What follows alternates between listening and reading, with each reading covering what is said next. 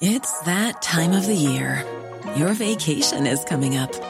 You can already hear the beach waves, feel the warm breeze, relax, and think about work.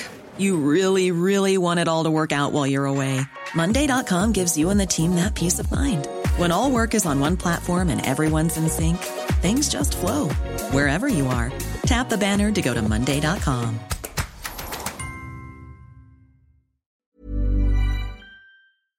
Hi, I'm Andy Levy, former Fox News and CNN HLN guy and current cable news conscientious objector. I'm a former libertarian who now sits pretty comfortably on the left. Hi, I'm Danielle Moody, former educator and recovering lobbyist. But today, I'm an unapologetic woke commentator on America's threats to democracy. And I'm producer Jesse Cannon, and I'm here to make sure things don't go too far off the rails. We're here to have fun, smart conversations with some of the most knowledgeable and entertaining people in politics, media, and beyond. Our goal is to try and make sense of our current crazy world, our new abnormal, and hopefully even make you laugh through the tears. What an excellent show we have today. First, we'll be joined by Andrew Carell, who's a senior editor at the Daily Beast, who's going to talk to us about the selective editing Fox News did around Kanye's anti-Semitism. Then we'll talk to Daily Beast political reporter Zach Petrizzo about all the turmoil inside Kanye's campaign. But first, let's have some fun. So, Andy, it seems as if Elon Musk isn't just a disappointment to,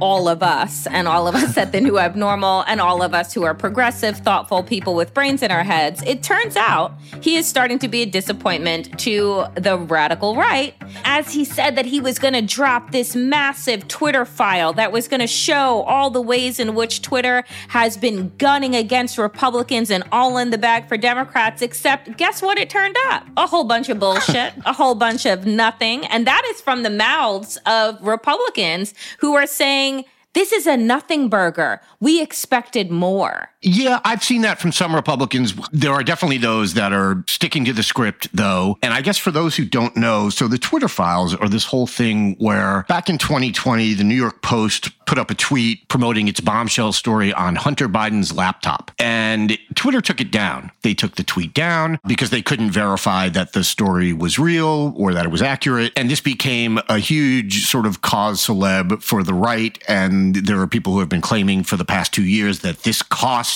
Trump the election. Those are at least the people who actually believe that Trump lost the election, have blamed it on this in no small part. And it was always bullshit. That story was everywhere. Anybody listening to this right now is well aware of the Hunter Biden laptop story. And the fact that Twitter took down a tweet or several tweets about it made absolutely no difference. So the whole thing was fucking bullshit to begin with. And then on Friday, they released this part 1 of the Twitter files, which is that's just a threat because now we have to sit through more parts of this bullshit. A journalist named Matt Taibbi was sort of put in charge of releasing this file. And what he did was he did I think it was 20,000 tweet thread or something like that, or maybe it was only 70. I don't know. I got bored really quickly. But it revealed basically nothing. It did not reveal any government suppression, which is not a surprise because Joe Biden and the Biden campaign didn't suppress anything. Well, and they weren't the government at the time. Right. The White House was run by the Trump administration at the time. And these files actually showed that the Trump administration had also sort of jumped in to ask Twitter to take various tweets down. And many of the tweets that got taken down at the request of the Biden people were actually, let's not to put too fine a point on it, they were Hunter Biden dick pics. Oh, okay. Uh-huh. And conservatives seem very upset about that. And it's like, I just, if you want to see Hunter Biden's dick that badly, I mean, go with God. But, I just don't think it's necessarily the end of democracy if we don't get to see that. I don't know. You know what's amazing to me? When I think about Republicans, and you just said dick pics, in the same goddamn sentence, I think about what is their obsession? You go back to the Clinton era with blowjobs, and that was going to bring down democracy, but who can actually bring down democracy? Like Donald Trump, his criminality, can you do me a favor, though? Can you find me 11,760 some odd votes, though? His threatening of government officials, his outing of nuclear secrets. None of that can possibly bring down democracy, according to Republicans. But the golden goose of Hunter Biden's dick and laptop can somehow be the fault in our stars. Like, what the fuck? I mean, first of all, kudos to him for having a new nickname for it. I mean, you know, I'm sure if he hears about this, he'll be thrilled. But no, it is kind of amazing. And it's just, this is everything with Republicans. They're obsessed with sex. And, you know, we see this with their sudden outcry over drag shows and stuff like that. Like everything. I don't know how these people were raised, but on the one hand, they seem to associate sex with, you know, being sort of evil and dirty, and we shouldn't, you know, oh, it's just this thing that shouldn't be talked about. But at the same time, they need to see the dick pics. So I'll leave it to actual trained psychoanalysts to get into that more. But the thing about this story to me is there is an interesting story buried in this Twitter files thing, in that it is an inside look at how people at Twitter dealt with moderating the site and how they dealt with requests from the White House, from the Biden campaign at the time, and how they debated internally what to do. And that stuff is actually interesting, but it just doesn't show what they want it to show. It shows that there was actually fairly healthy debate as to what to do with regard to stuff that politicians or actual government officials were asking to be taken down. And that's kind of interesting just to see, you know, sort of how the sausage was made. It just doesn't show any conspiracy. It doesn't show any attempt to help the Biden campaign, you know, become the Biden administration. And there are Republicans who are actually, they're aware of that and they're sad about it. And, you know, Sebastian Gorka, of all people, was like, this is no big deal. But then there are the ones who are, you know, again, they're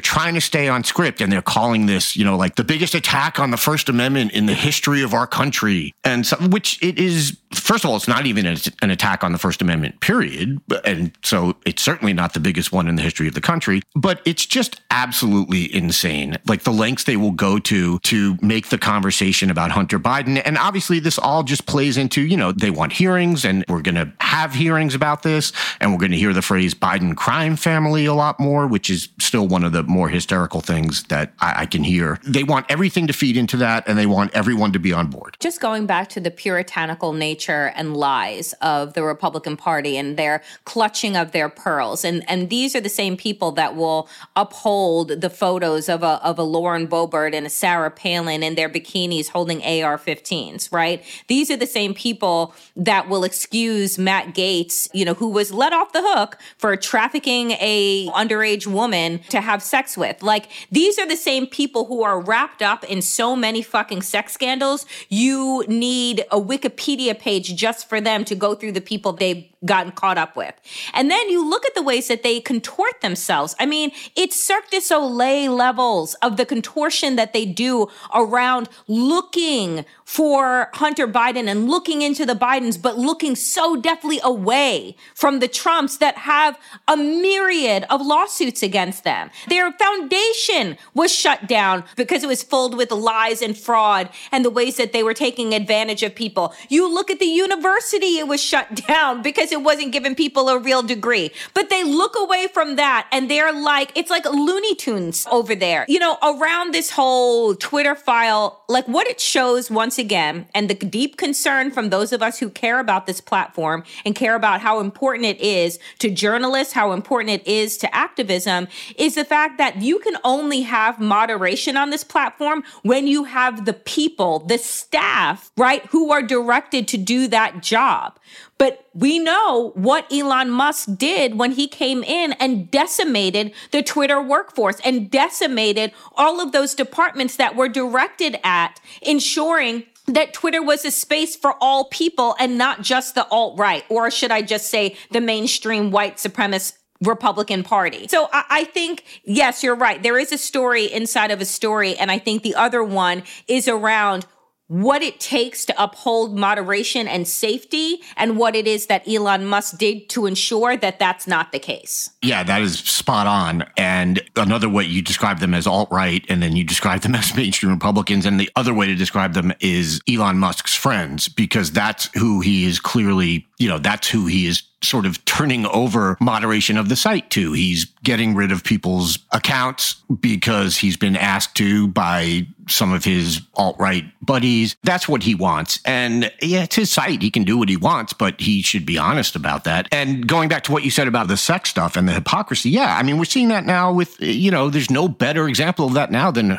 Herschel Walker. I mean, we're seeing all these quote unquote pro-life people who do not give a shit that Herschel Walker wanted them to have abortions because it was not convenient for him to have other children running around. And they don't care because they're not, when push comes to shove, they're not pro-life and they're not particularly abortion. They just want to control women's bodies. And to me, that's all on the same sort of continuum. It's on the one hand, they want no mentions of sex anywhere. On the other hand, they want every salacious detail of Democratic stuff made public. And they, not to put too fine a point on it, they get off on it. So it's just, the whole thing is just very, very bizarre. And it's never going to stop. Yeah, the Republican Party is literally one big circle jerk, of just bullshit. I don't even know. It's like, we'll clutch our pearls. No, let us see. No, we don't want to. Give us more. It's too much. But the most important thing is still the fact that the global town square is being run by a bunch of right-winger, white supremacist, conspiracy theorists, QAnon fools, and how dangerous this is and how dangerous we've let it become.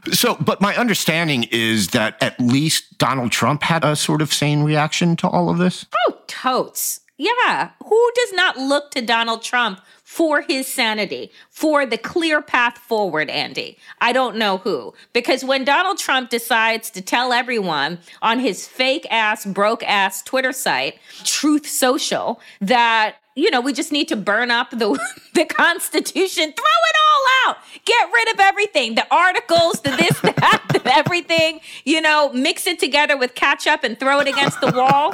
Who doesn't follow his lead? Yeah, so Trump went on his, like you said, his busted ass Twitter, known as Truth Social. And after these so-called Twitter files were released, he wrote, "A massive fraud of this type and magnitude allows for the termination of all rules, regulations, and articles, even those found in the Constitution." And what he's saying there is that the 2020 election results should be thrown out and the Constitution should be thrown out and he should be installed as president. And the response to this from Republicans has been, what's the opposite of deafening? Whatever that is. He's the leader of the Republican Party, whether the Republicans have now decided they don't like that or not. And he is calling to sort of set the Constitution aside and install him as president. And the response from them has been pretty much to just ignore it. And, there have been maybe a couple of people out there, on the Republican side who have said, I think Dave Joyce from Ohio on ABC's Sunday show this week said that Trump says a lot of things, but that doesn't matter. It's never going to happen, and that he will support whoever the Republican nominee is. So he's like, oh, it doesn't matter. This is the whole we can't take him literally thing, even though he's the head of the Republican Party and he's talking about shredding the Constitution. I mean, there's a couple of Republicans who have actually, Mike Turner from Ohio on CBS's Face the Nation said that Trump's remarks were not consistent with the oath we take, so good for him. But in general, Republican reaction has been to not react at all and to just be quiet about it. And, you have Trump himself now trying to weasel out of what he said and saying that he never said he wants to terminate the Constitution, that this is fake news, disinformation, and lies. It's his own information. How is it disinformation? He literally typed it and sent it out. So he is saying that he cannot be trusted to inform because he doesn't know the difference between actual information and disinformation. Does that make sense to anybody? Because it sure as fuck doesn't make sense to me. It kind of does make sense, though, because he shouldn't be trusted. No, he shouldn't be. But the fact is that you have Republicans that are like, well, I'll just vote for, whoever the Republican nominee is. The man just said in his own words, from his own fat fingers, that he is going to tear up the Constitution because he wasn't installed as president. How do you have somebody run again for election to be president of the United States in 2024 who has no vision for the future. Donald Trump is absolutely stuck in the past. There is nothing that comes out of his mouth, even if take away everything. Let's suspend my own logic. Let's not talk about white nationalism, misogyny. Let's not talk about the anti-trans and the anti-LGBTQ. Let's not talk about the anti-blackness, right? Let's just talk about his vision. He doesn't have one. There is nothing that Donald Trump has said in front of a podium and a microphone since he lost the election that is about anything that has to do with the future of this country. Not one thing. And so it's amazing to me that as the Republican Party tries to regroup after the red wedding that never was, after they try and regroup, that they're looking to this man who can't find his way out of a paper bag. He can't find his way out of 2020. We're looking for quantum leaps here, and he is making none of them. So how they're looking to this man to guide this party, to guide this country, I don't know.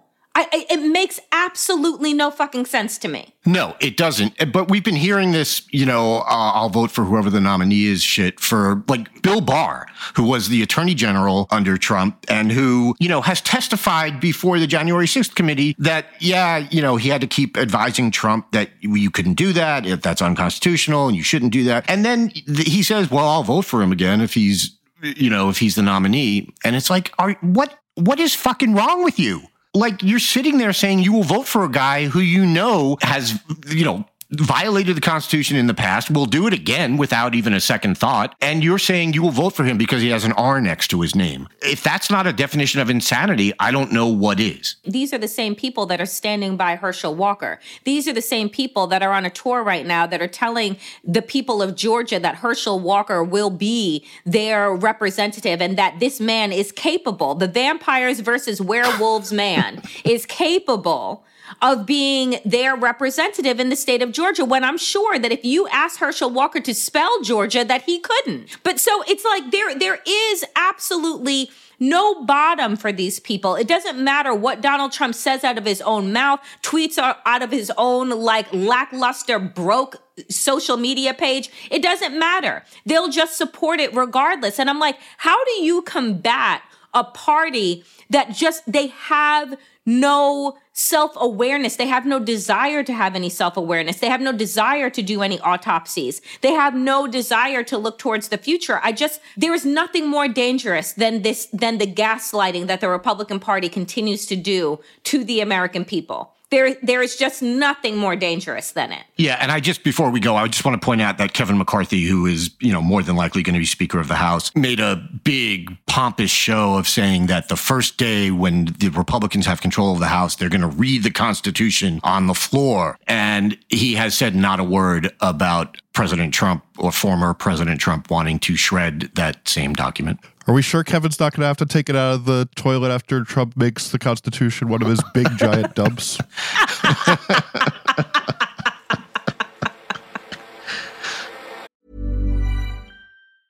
Wow. Nice. Yeah. What you're hearing are the sounds of people everywhere putting on Bombas socks, underwear, and T-shirts made from absurdly soft materials that feel like plush clouds. Yeah, that plush. And the best part? For every item you purchase, Bombas donates another to someone facing homelessness. Bombas. Big comfort for everyone. Go to bombas.com/ACAST and use code ACAST for 20% off your first purchase. That's bombas.com/ACAST, code ACAST. Quality sleep is essential. That's why the Sleep Number Smart Bed is designed for your ever-evolving sleep needs. Need a bed that's firmer or softer on either side? Helps you sleep at a comfortable temperature? Sleep Number Smart Beds let you individualize your comfort, so you sleep better together. J.D. Power ranks Sleep Number number 1 in customer satisfaction with mattresses purchased in-store. And now, save 50% on the Sleep Number Limited Edition Smart Bed for a limited time. For J.D. Power 2023 award information, visit jdpower.com/awards. Only at a Sleep Number store or sleepnumber.com. When picking a commerce platform for your business, you have two choices. Or I prefer. Don't you? That's the sound you'll hear when you switch your business to Shopify, the global commerce platform that supercharges your selling wherever you sell, online, in person, on social media, and beyond. Shopify is the best all-in-one commerce platform capable of handling your business's complexity no matter how big you grow.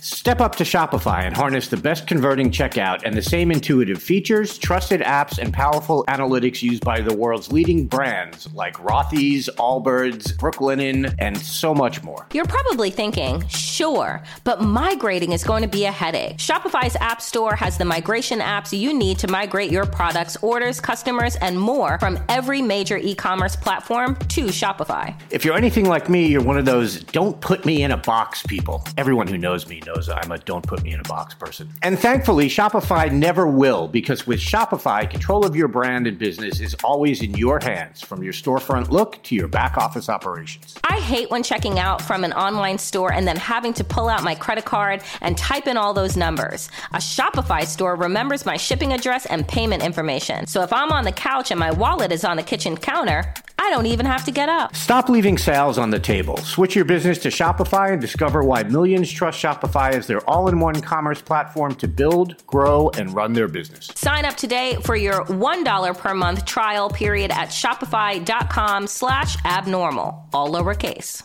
That's 1 month for just $1 at shopify.com/abnormal, all lowercase. Shopify.com/abnormal.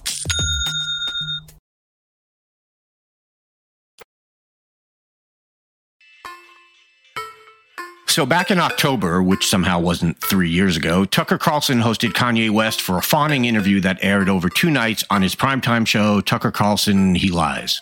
And unsurprisingly, this led to many of FNC's on-air personalities joining in to declare their love for Ye, whose music they'd undoubtedly been fans of for decades. And then it happened. Ye put up an Instagram post in which he talked about the Jews controlling the media. He tweeted about going DEFCON 3 on the Jews. Vice obtained leak outtakes of his Carlson interview in which he made anti-Semitic statements. And of course, just last week, he brought his Nazi buddy Nick Fuentes to dinner with disgraced former President Trump, and then went on Alex Jones's dumb show and went full Hitler. Here to talk to us about what Fox News' reaction to all of this has been is Daily Beast senior editor Andrew Carell. Andrew, thanks for being here. Thanks for having me for such an amazing topic. So I guess first talk about what various Fox personalities said about Ye, like right around the time of the Tucker interview. Both of us have worked at Fox, obviously, and you know the experience of the full court press they do for every single thing. They're really good at just like hyping up like a circus show, man, every single thing that they do that they think is interesting. And so the Tucker Carlson interview got a couple days worth of pretty uniform across the board, people hyping it on their shows individually, saying, you know, this is going to be real interesting. And a bunch of them really stood out. You know, there was resident media critic Joe Concha, who is like a relentless cheerleader for all things Fox, a total sycophant. He was on there, you know, a guy who's obviously never listened to Kanye in his life, but it's like, Kanye is wise. He is unique. He is certainly fearless. And this is like a must-watch interview tonight. And it's like, he has no idea what the content of the interview is. He probably had no idea that Tucker edited out the anti-Semitism. And, you know, even if they did, these people toe the line anyway. But, you know, people were lining up, like Ainsley Earhardt, I think, another person who clearly probably has never listened to Kanye in her life and very likely was offended by him just a couple of years ago. Right.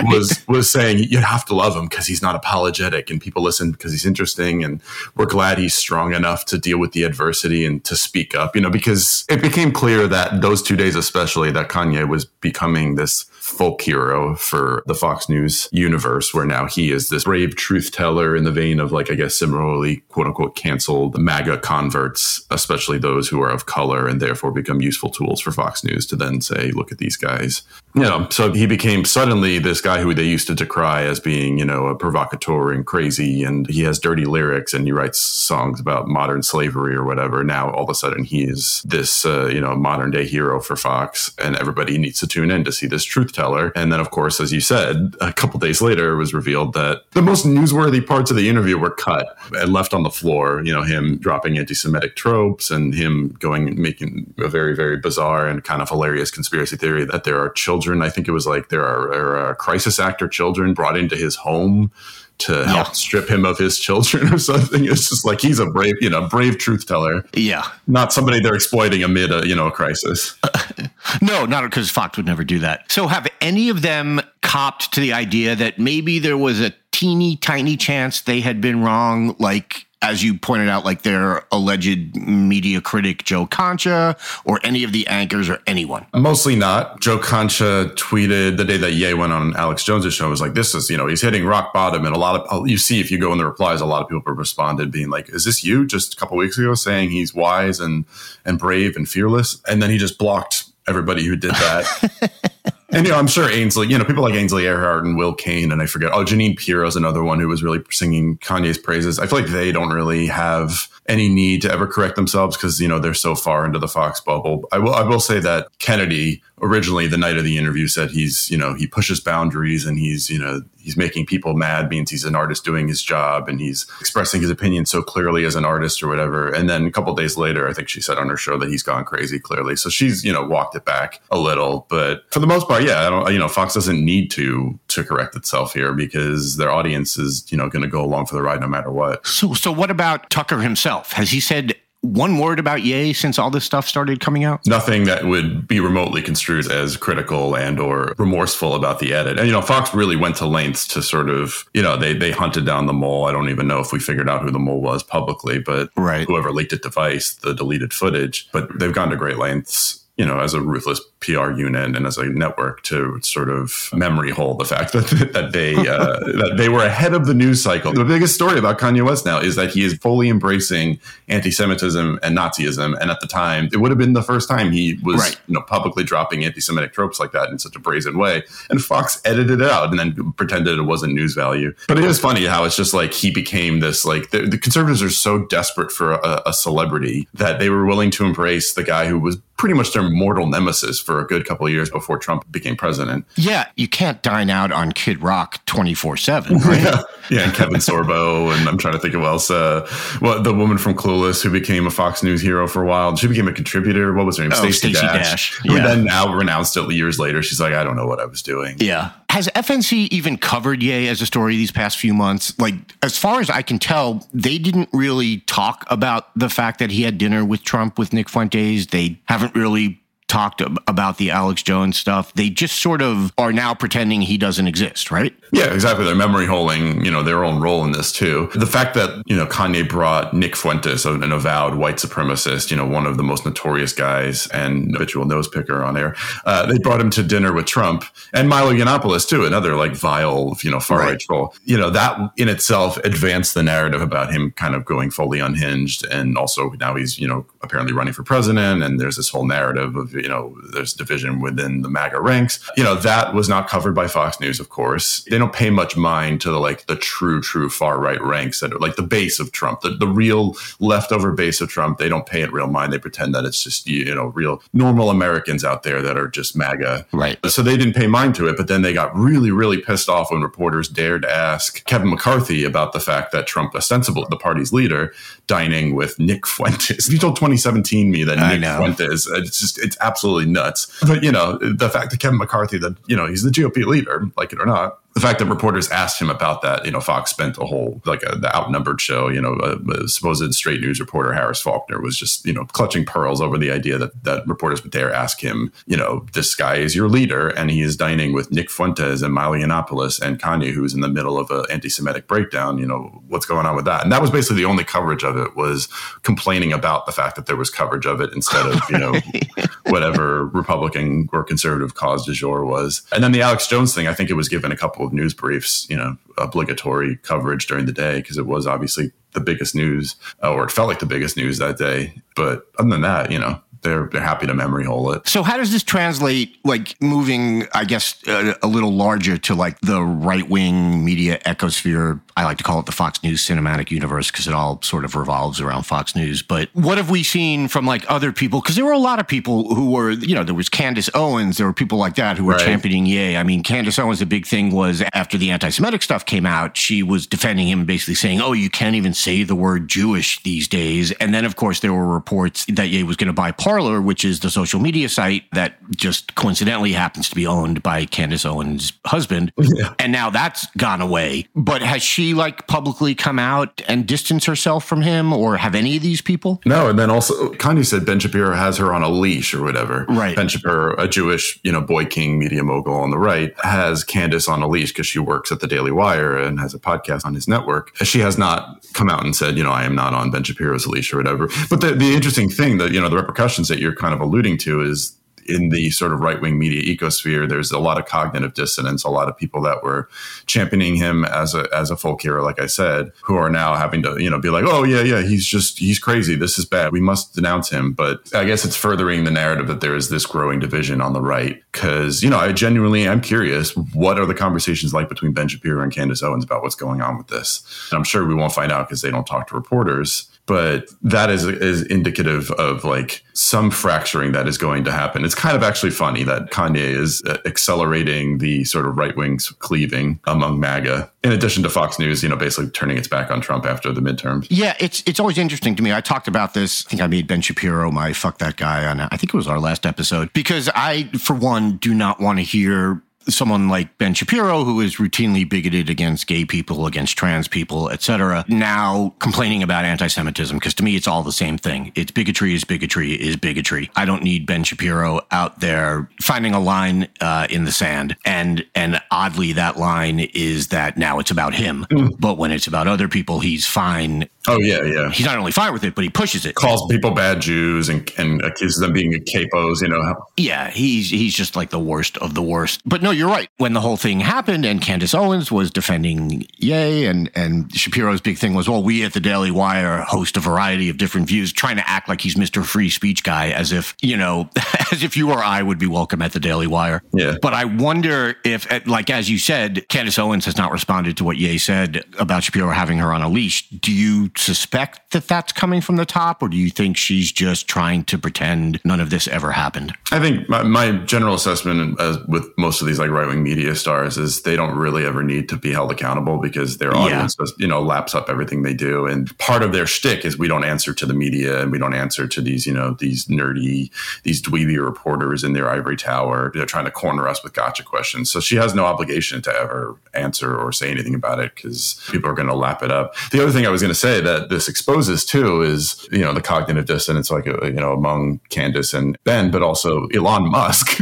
Ben became that clickhole meme about like the one guy you hate is actually right about something when he said, right, maybe it's a little weird. It's a little wrong for Elon Musk to just randomly ban Kanye for posting that logo that was the Star of David with, the swastika or the swastika symbol within it. Cause it's just, that's freedom of speech, right? But it's exposing that Elon Musk is basically counter to everything he claims, is really just running Twitter on a whim based on like people who personally offend him or make him mad or attack him, then they get banned, versus actually, crying free speech and wanting to make this, some sort of free speech haven like he claims. Yeah. And I mean, that was fairly obvious to anyone with even half a brain from the start, but that leaves out a lot of people.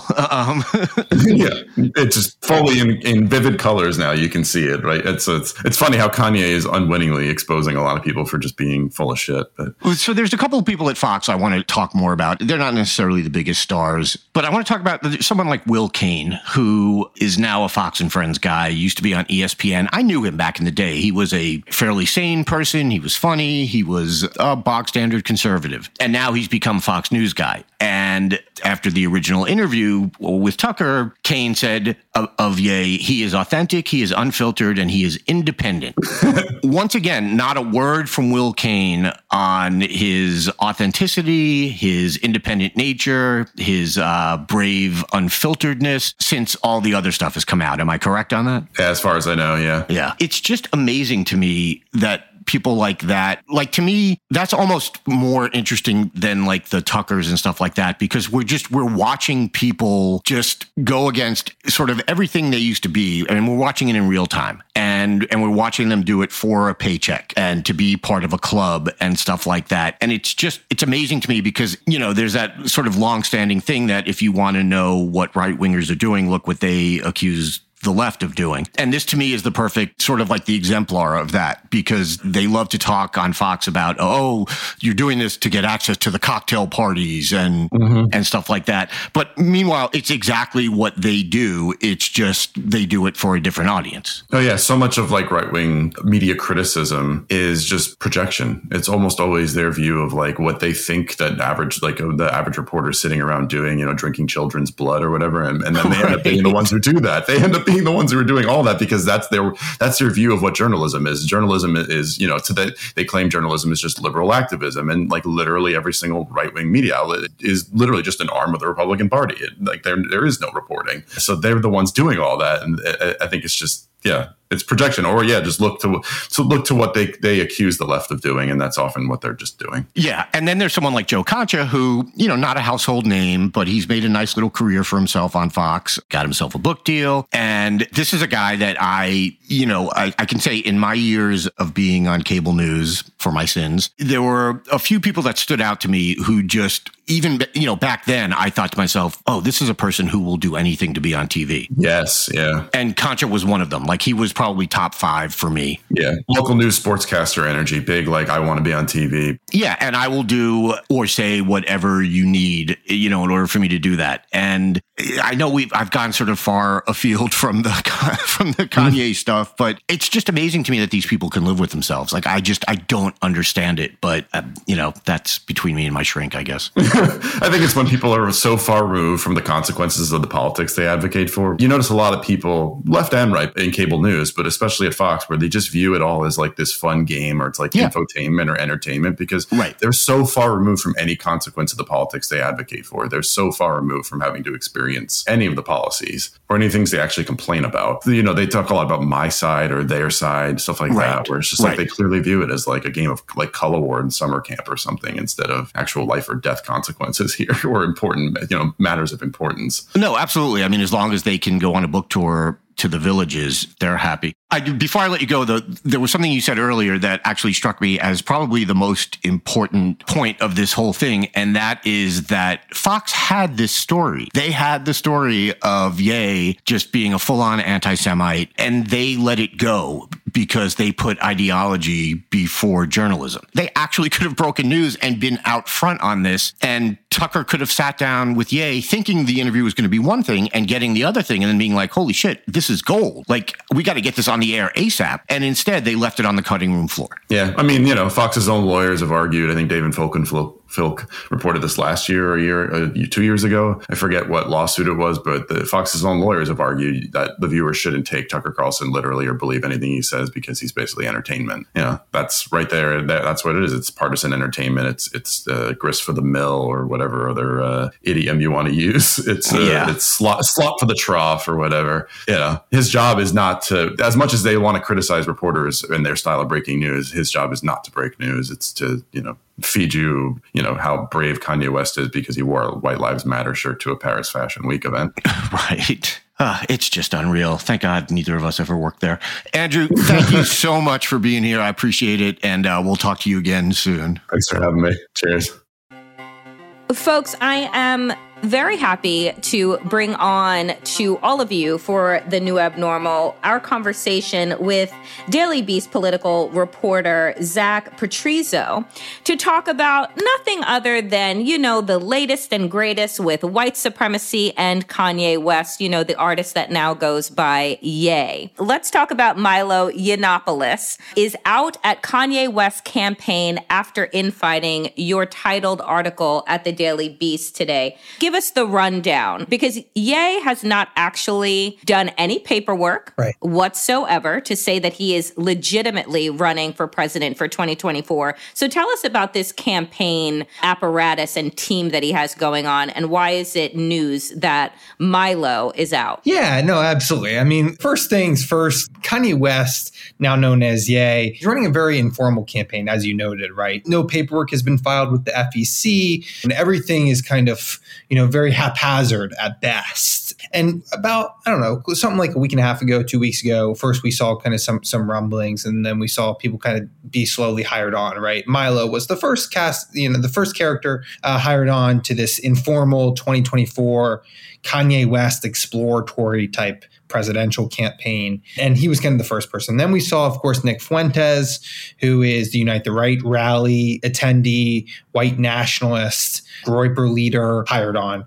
And then most recently at the Daily Beast, we reported that the Informal campaign hired on this racist YouTuber named Sneeko, who his big claim to fame was trying to get random pedestrians to say the N-word on video. Well, that sounds like a fun game. Yeah. We're talking about, just the lowest kind of scum in the barrel to folks here. So, of course, Kanye West has associated him with all these people. And then, of course, he goes on to Alex Jones's show, praises Hitler.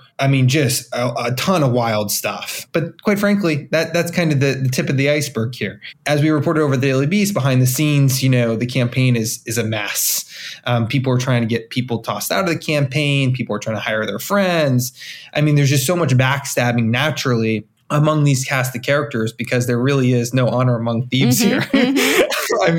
It's really like everybody wants kind of that top campaign job. And I think, as we reported at the Beast, Nick Fuentes saw Milo in his way, quite frankly. I know when I was texting with Milo over the past 2 weeks, Milo, made a bunch of references, even in our on-the-record text exchanges to the effect of, look, matters relating to Nick Fuentes are below my pay and was kind of looking down upon Fuentes. So there's a lot of internal conflict there. And then as we reported on Sunday, of course, Milo is now, he's been fired. It's just created a ton of drama on the right and especially among kind of this far-right contingent of folks.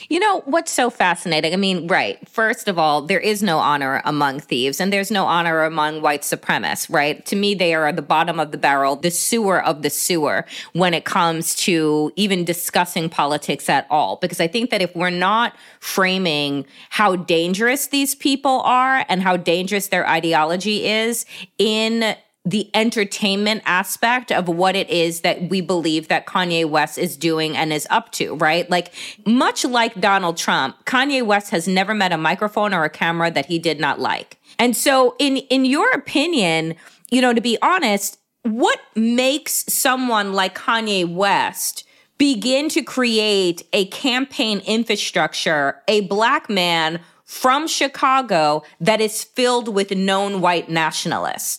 And what do you make of Milo stating that, oh, well, we only tagged on Nick Fuentes to go to Mar-a-Lago because we wanted to, quote unquote, give Donald Trump some hell? Yeah, look, I think there are a couple components to all this. First off, Kanye is clearly, kind of on the decline, right? When you see A-list stars kind of on the decline, ultimately, the far right sees it as an opportunity, right? An opportunity to ride the coattails of these individuals and, quite frankly, to ultimately profit. There isn't much upside for somebody like Kanye West, besides, possibly there being some other concerns there to hire on someone like Fuentes. Mm-hmm. But for Fuentes, it gives him a lot of credibility, quite frankly, right? Just like how associating with Marjorie Taylor Greene gave him certain credibility and legitimacy that he didn't have before. This is a guy that marched at, Charlottesville in 2017. This is a guy that was there on January 6th, that told his followers to destroy their phones after January 6th to try to mess with potential evidence in criminal trials. This is a guy that is really and has been denounced by so many people kind of on the right? We saw Kevin McCarthy. We've seen others, for example, Breitbart, Sebastian Gorka. Both of these, outlets, individuals hate Nick Fuentes. So ultimately, working with someone like Ye, getting the backing of Marjorie Taylor Greene at one point really legitimize these people. So I think for them, they see motivation in terms of profit and ultimately riding the coattails. I don't think they legitimately believe that Kanye West is going to become president. I genuinely think they see it as an opportunity for themselves. Let me ask one other question before you answer my second one, which is this. When you say that we see that Kanye West is on the decline, do you mean what many have speculated, which is his mental health is on the decline? Is it that his star, right? Like the way in which he has been illuminated as a musical genius, that is on the decline because there are so many people that are calling for his collection, his musical portfolio to be removed from streaming services. What do you, when you say on the decline, what is that signal for you? Yeah, I think for me, it's like, I never watched the shows over the weekend. I caught up on, it's called Catching Up with the Kardashians. I'll be honest, I've never watched any of these shows, but I really, when I jump into topics like this, I really try to get a full picture of who these people are. Right. And looking back, I mean, Kanye West has always been a bit sporadic on different things. But at one point, he was marching for racial inequality, shooting unarmed black men in America. Mm-hmm. And something to me, at least, just doesn't make sense about those very conflicting kind of political ideologies. So I went back and tried to dig through the archives. And I do think, even if you watch him, it just seems like he's very different. Look, I'm not a medical professional. Right. Yeah, neither am I. It doesn't seem right. And it definitely seems like not only is something not right there in terms of just his overall mental state, but quite frankly, I think, he's lost so many people in his life that, kind of maybe would pull him back from an edge or a cliff, right? Mm-hmm, I mean, I don't know who I saw. Maybe it was Mark Cuban talking about this, the billionaire, but he's like, look, when you're such a public figure, you have people kind of around you advising you, just like Donald Trump, right? That can possibly pull you back from these cliffs because a lot of these people are just insane and ridiculous and racist. And it seems like Kanye doesn't have any of that. I mean, it literally sounds to me like the people that are talking to him are anti-Muslim activist Laura Loomer and white nationalist Nick Fuentes. And when you have those two as your only kind of people that you're talking with and just on your phone, I think you go down these ultimately really dark rabbit holes. Yeah. There's no end in sight. To that point, I think that Kanye West in so many ways has been emotionally on the decline, like we have seen with a lot of stars. The issue with him, though, is that it's not just about him personally. It's about who he's trying to bring down with him at the same time. So when you're tweeting things like, I'm going to go DEFCON 3 on Jewish people, when you're deciding that it isn't just about you and your own decline, it's about this entire explosion and what communities could possibly be collateral damage from that, I think is what is the most troubling versus, when we witnessed Britney Spears in the early 2000s, that was about her person and us watching this kind of mental unraveling happening in real time because of paparazzi. With Kanye West, it's something much more, to me, much more nefarious. Zach, before we move on to your next piece and I give you an opportunity to answer the last question, do you think that there is something that is almost eerily parallel to the Republicans' treatment of, let's say, a Herschel Walker character in Georgia and the way that they're propping this person up who many, including myself, have said is not fit to serve as anybody's senator, and the way in which white nationalists now are seemingly propping up Kanye as everyone else has left him. Yeah, no, absolutely. I think, look, perhaps on the left, there's a sense of, understanding kind of like who's a good candidate for this role, who's somebody that we can really get behind. And I think the left has their own way of kind of weeding out bad candidates. But I think they're right. And especially in the post-Trump era where you have just the craziest of crazies, there's just no guardrails at all. And ultimately kind of the most extreme perspectives and ideologies ultimately get amplified in right-wing media to a big extent in publications like the Gateway Pundit, for example, and other places.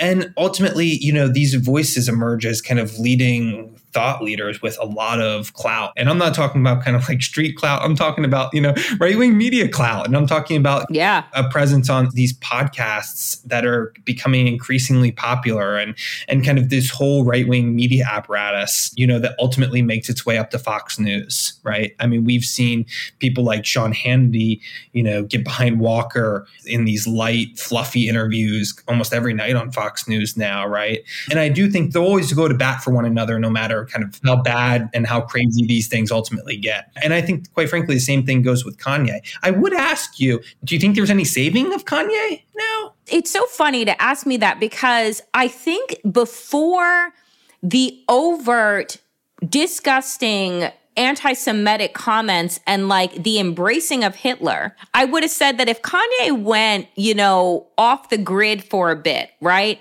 that he could come back and there could potentially be an opportunity for rehabilitation. But when you take into collection the Hitler comments, the slavery was a choice comments, which did not get as much heat, frankly, in my humble opinion, as it should have gotten, because that was the first inclination, right, that something was awry here. And then mixed with the fact that I don't read any books is deeply problematic for somebody that has a platform with tens of millions of followers. But now I really don't think that there is any true running from this. And I don't think that he wants to be rehabilitated.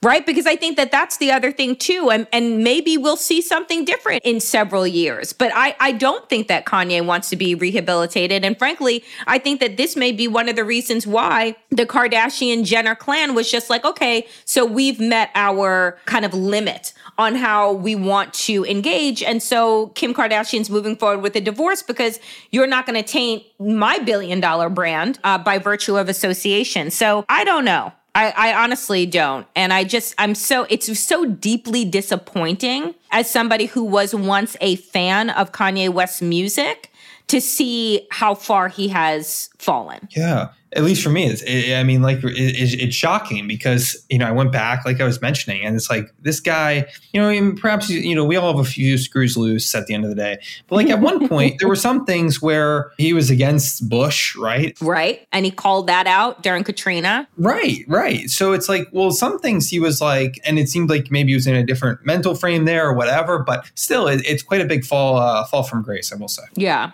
So I want to switch gears now to another piece, to another questionable character, which is Elon Musk. And your piece entitled Deeply Underwhelmed, Right-Wingers on Musk's Overhyped Twitter Files. Tell us a bit about what these supposed Twitter files were supposed to provide for the right wing that now they're saying is a quote-unquote nothing burger. Yeah. So the Twitter files, quote unquote Twitter files, were released on Friday by kind of this independent journalist named Matt Taibbi, with kind of the helping and guiding hand of a gentleman by the name of Elon Musk. You might have heard of him. But of course, this guy released this long Twitter thread that basically unravels Twitter and Twitter employees kind of work in trying to, allegedly kind of cover up the Hunter Biden laptop story, which is, of course, the story that the New York Post broke, kind of about how Hunter Biden's, old business deals had seemingly grown and influenced his father and others. So look, the Twitter files were kind of a big deal. They were supposed to kind of show that Twitter was inherently biased towards suppressing of conservative voices on the platform, etc. It was supposed to show a ton of things, but quite frankly, it kind of landed with some folks on the right with a big dud. Of course, you had the Musk shoeshiners, the Musk fanboys, if you will, who of course praised it. But there were some notable voices, including right-wing radio host Sebastian Gorka. A reporter from the Free Beacon was one of them. And I think there were a few more folks in there as well that were like, look, this is kind of deeply underwhelming. It was kind of overhyped. And of course, since then, we haven't seen the release of the second batch of Twitter files, which of course Elon Musk has promised. So I think, quite frankly, when the right is kind of saying, look, this isn't everything that it promised, I think Elon Musk has some problems there because, ultimately he promised a lot. And now, he's facing some blowback. There were some critics on the right that say, look, this is all a big ploy to cover up his censoring of Kanye West. Of course, Kanye West was suspended from Twitter. So I think it's always interesting. And I think one of the things that the Beast does well is kind of cover, the way in which there's sometimes unintended blowback among some people in power. Last question for you, Zach. What do you think happens, though, if in fact the right doesn't see Elon Musk as this grand savior to free speech and their ability to be as racist and misogynist and disgusting as possible? If he no longer has that camp in his corner, how does he fare? Yeah, I think ultimately you're forecasting this exactly as I think it might play out. Quite frankly, I think Elon Musk is going to have an issue because he, spent a lot of money, critics say, above market value on Twitter. And now he has to kind of pay for his investment. And he's not going to make back his money with $8 a month through monthly user fees. That just doesn't equate to kind of the millions and the billions he has to make back. The way he has to make this back is with advertisers. Right. And quite frankly, a lot of advertisers have already pulled out. We've seen overall media trend markets falling ahead of next year and projected declines. And I think advertisers are really hesitant to kind of put their brand out there with a toxic site. Yeah. So ultimately balance the two. And it's already blowing up, quite frankly, in his face because there are advertisers pulling out and then he's kind of going to war with the advertisers. So it's not going well. And I do foresee this being pretty contentious as it kind of continues between the... Oh, what a shit show. And we all have front row seats. Zachary Patrizo, politics reporter at the Daily Beast. Thank you so much for making time to join the New Abnormal. We appreciate it. Thanks so much for having me. Danielle Moody. Andy Levy. Andy, tell me, because I don't know how we make this decision each and every week because there's just so much to choose from, who your fuck that guy is this week. My fuck that guy this week, or at least for today, it's sort of one person, but it's also almost an entire section of a newspaper. Because it's Pamela Paul, who writes opinions for the New York Times op-ed pages. She's one of these people who just, and she consistently has to write about this stuff, but she had a piece up over the weekend called Free to Be You and Me or Not, which, by the way, is just a horrible headline. I don't blame her for that because she probably didn't write it, but it's a terrible headline. But anyway, so the thesis of her piece was, for those of us who are old enough to remember, there was a big thing back in I guess it was the 70s. There was a big album and TV show called Free to Be You and Me, and it was Marlo Thomas, and it was Rosie Greer, and a whole bunch of other people, and it was sort of a crunchy granola liberal, full of songs and stuff like that, but basically just telling people, hey, it was telling kids, hey, be yourself, and it's okay if you're different and stuff like that. And it was, a lot of us sort of, if you had liberal parents, you grew up listening to that and watching it on TV. So she writes about this, and she writes about how great it was. And then she somehow turns that into, we've gone too far on trans rights. And it's the most bizarre change you can imagine. But it's typical of what these people do. She writes that stuff like Free to Be You and Me helped liberate kids. And she writes, now we risk losing those advances. In lieu of liberating children from gender, some educators have doubled down, offering children a smorgasbord of labels: gender identity, gender role, gender performance, gender expression, to affix to themselves from a young age. Some go as far as to suggest that not only is gender assigned to people at birth, but that sex in humans is a spectrum. And she goes on and talks about, in her mind, somehow saying that things like that there's a spectrum, that gender is a spectrum, and that it's fluid, that somehow that reinforces stereotypes. If you're trying to figure out why that makes no sense, it's because it makes no sense. Oh, good, because I thought I was missing something. Yeah, no, I don't really know how else to put it, but this is typical of the columns that Pamela Paul writes. This is actually, sadly, this is typical of stuff that the New York Times runs, where they often try to both sides things like trans rights, and they'll do it by, doctors say X, but some Republican lawmakers say Y, and it's like, those are not the same things. Why are you equating them? But this is what the New York Times does, and it's pretty gross. I sort of hate that I'm pointing this out because I am a cis man, but it is, the reason I'm aware of these things is because of trans writers like Parker Malloy and others who have raised these issues. So if I can use a little bit of my cis privilege to chime in on their behalf, I'm happy to do so. So it's just, fuck these guys. I'm just sick of it. Oh my God. There's so much I want to say, but Andy, you're a model in how people should use their privilege, whether it's cis, whether it's white, male, to actually elevate topics of fuckery instead of hiding from them because it, quote, doesn't have anything to do with me. So thank you. I am a model ally. I think we can all agree on that. I mean, I'm giving you deep applause. I know. So Danielle, who is your fuck that guy for today?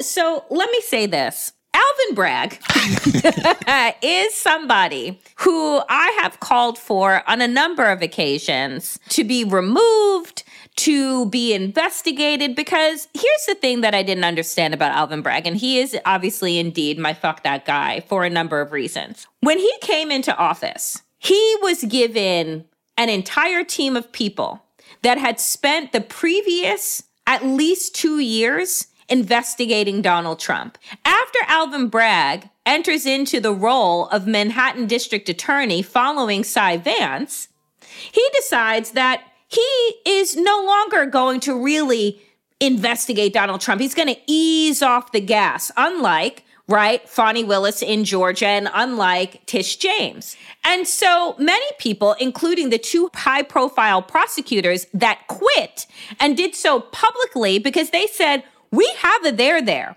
We have everything that we need to start rolling out indictments. And Alvin Bragg pumped the brakes on it and dismantled or allowed to lapse the special grand jury that was put together once again by his predecessor in order to really delve into the years worth of research that had been going into investigating Donald Trump and company. So now this MFer turns around and decides that he's going to hire a former senior Justice Department official with and this is according to the New York Times, a quote, history of taking on Donald Trump and his family business as the office seeks to ramp up its investigation. Let me tell you something, Alvin fucking Bragg. You wouldn't have to ramp shit up if you hadn't have pumped the brakes in the first fucking place. You might have wanted to be in first place as we were looking to roll out indictments against the twice impeached criminal ass motherfucker that we know from his work in New York, from the fact that he got, 13% of the vote in New York, because everyone who has grown up in this state has known that the Trumps are criminals. In fact, you can date back to their denial of Black people from being able to rent in their buildings, to their tax shelters and all of the other things that they've done. So tell me why, on this great occasion, I should applaud Alvin Bragg for a almost year delay in work that had been being done to deciding to ramp up now. And I want to know, why did he decide to ramp up now? Right. And the things that I continue to say, and I am not a conspiracy theorist, but something that I always say and deem to be right, follow the money. You tell me why it seems so coincidental that when Alvin Bragg was elected, that he decides to pump the brakes, then he gets all of this negative attention and he says, no, we're still moving forward. You hear crickets for over a year. And now, when you have the Department of Justice bring in Jack Smith to start to be the special counsel over their investigation, Fani Willis has gotten the rights to her grand jury, and that's rolling. Tish James is like, I'm looking for hundreds of millions of dollars, and we'll probably get it if, in fact, the Trumps haven't hid or lost all of their money. Now Alvin Bragg all of a sudden wants to come out of the dark and say, oh, but look at me, I'm doing work too. Miss me with it. Alvin Bragg, fuck you, fuck that guy all day long, because you had the goods, we know that you have the goods, and you decided to sit on it. And the real question is, why? Yeah, besides co-signing all of that, I just want to say that I've been referring to Trump as the disgraced former president, but I'm going to switch to what you called him, which is a twice impeached criminal ass motherfucker. Yeah, I like it. It rolls off the tongue. I think that's much better. It really does. It's poetry. It's Shakespeare is what it is. Yeah, shake your shoulders with it. It's good. Hope you enjoyed checking out this episode of The New Abnormal. We're back every Tuesday, Friday, and Sunday. If you enjoyed it, please share it with a friend and keep the conversation going. This podcast is a Daily Beast production with production by Jesse Cannon and Seamus Calder.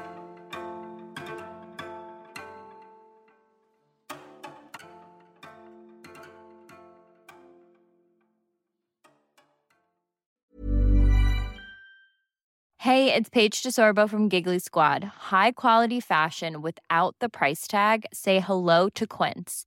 I'm snagging high-end essentials like cozy cashmere sweaters, sleek leather jackets, fine jewelry, and so much more. With Quince being 50 to 80% less than similar brands. And they partner with factories that prioritize safe, ethical, and responsible manufacturing. I love that. Luxury quality within reach. Go to quince.com/style to get free shipping and 365-day returns on your next order. Quince.com/style.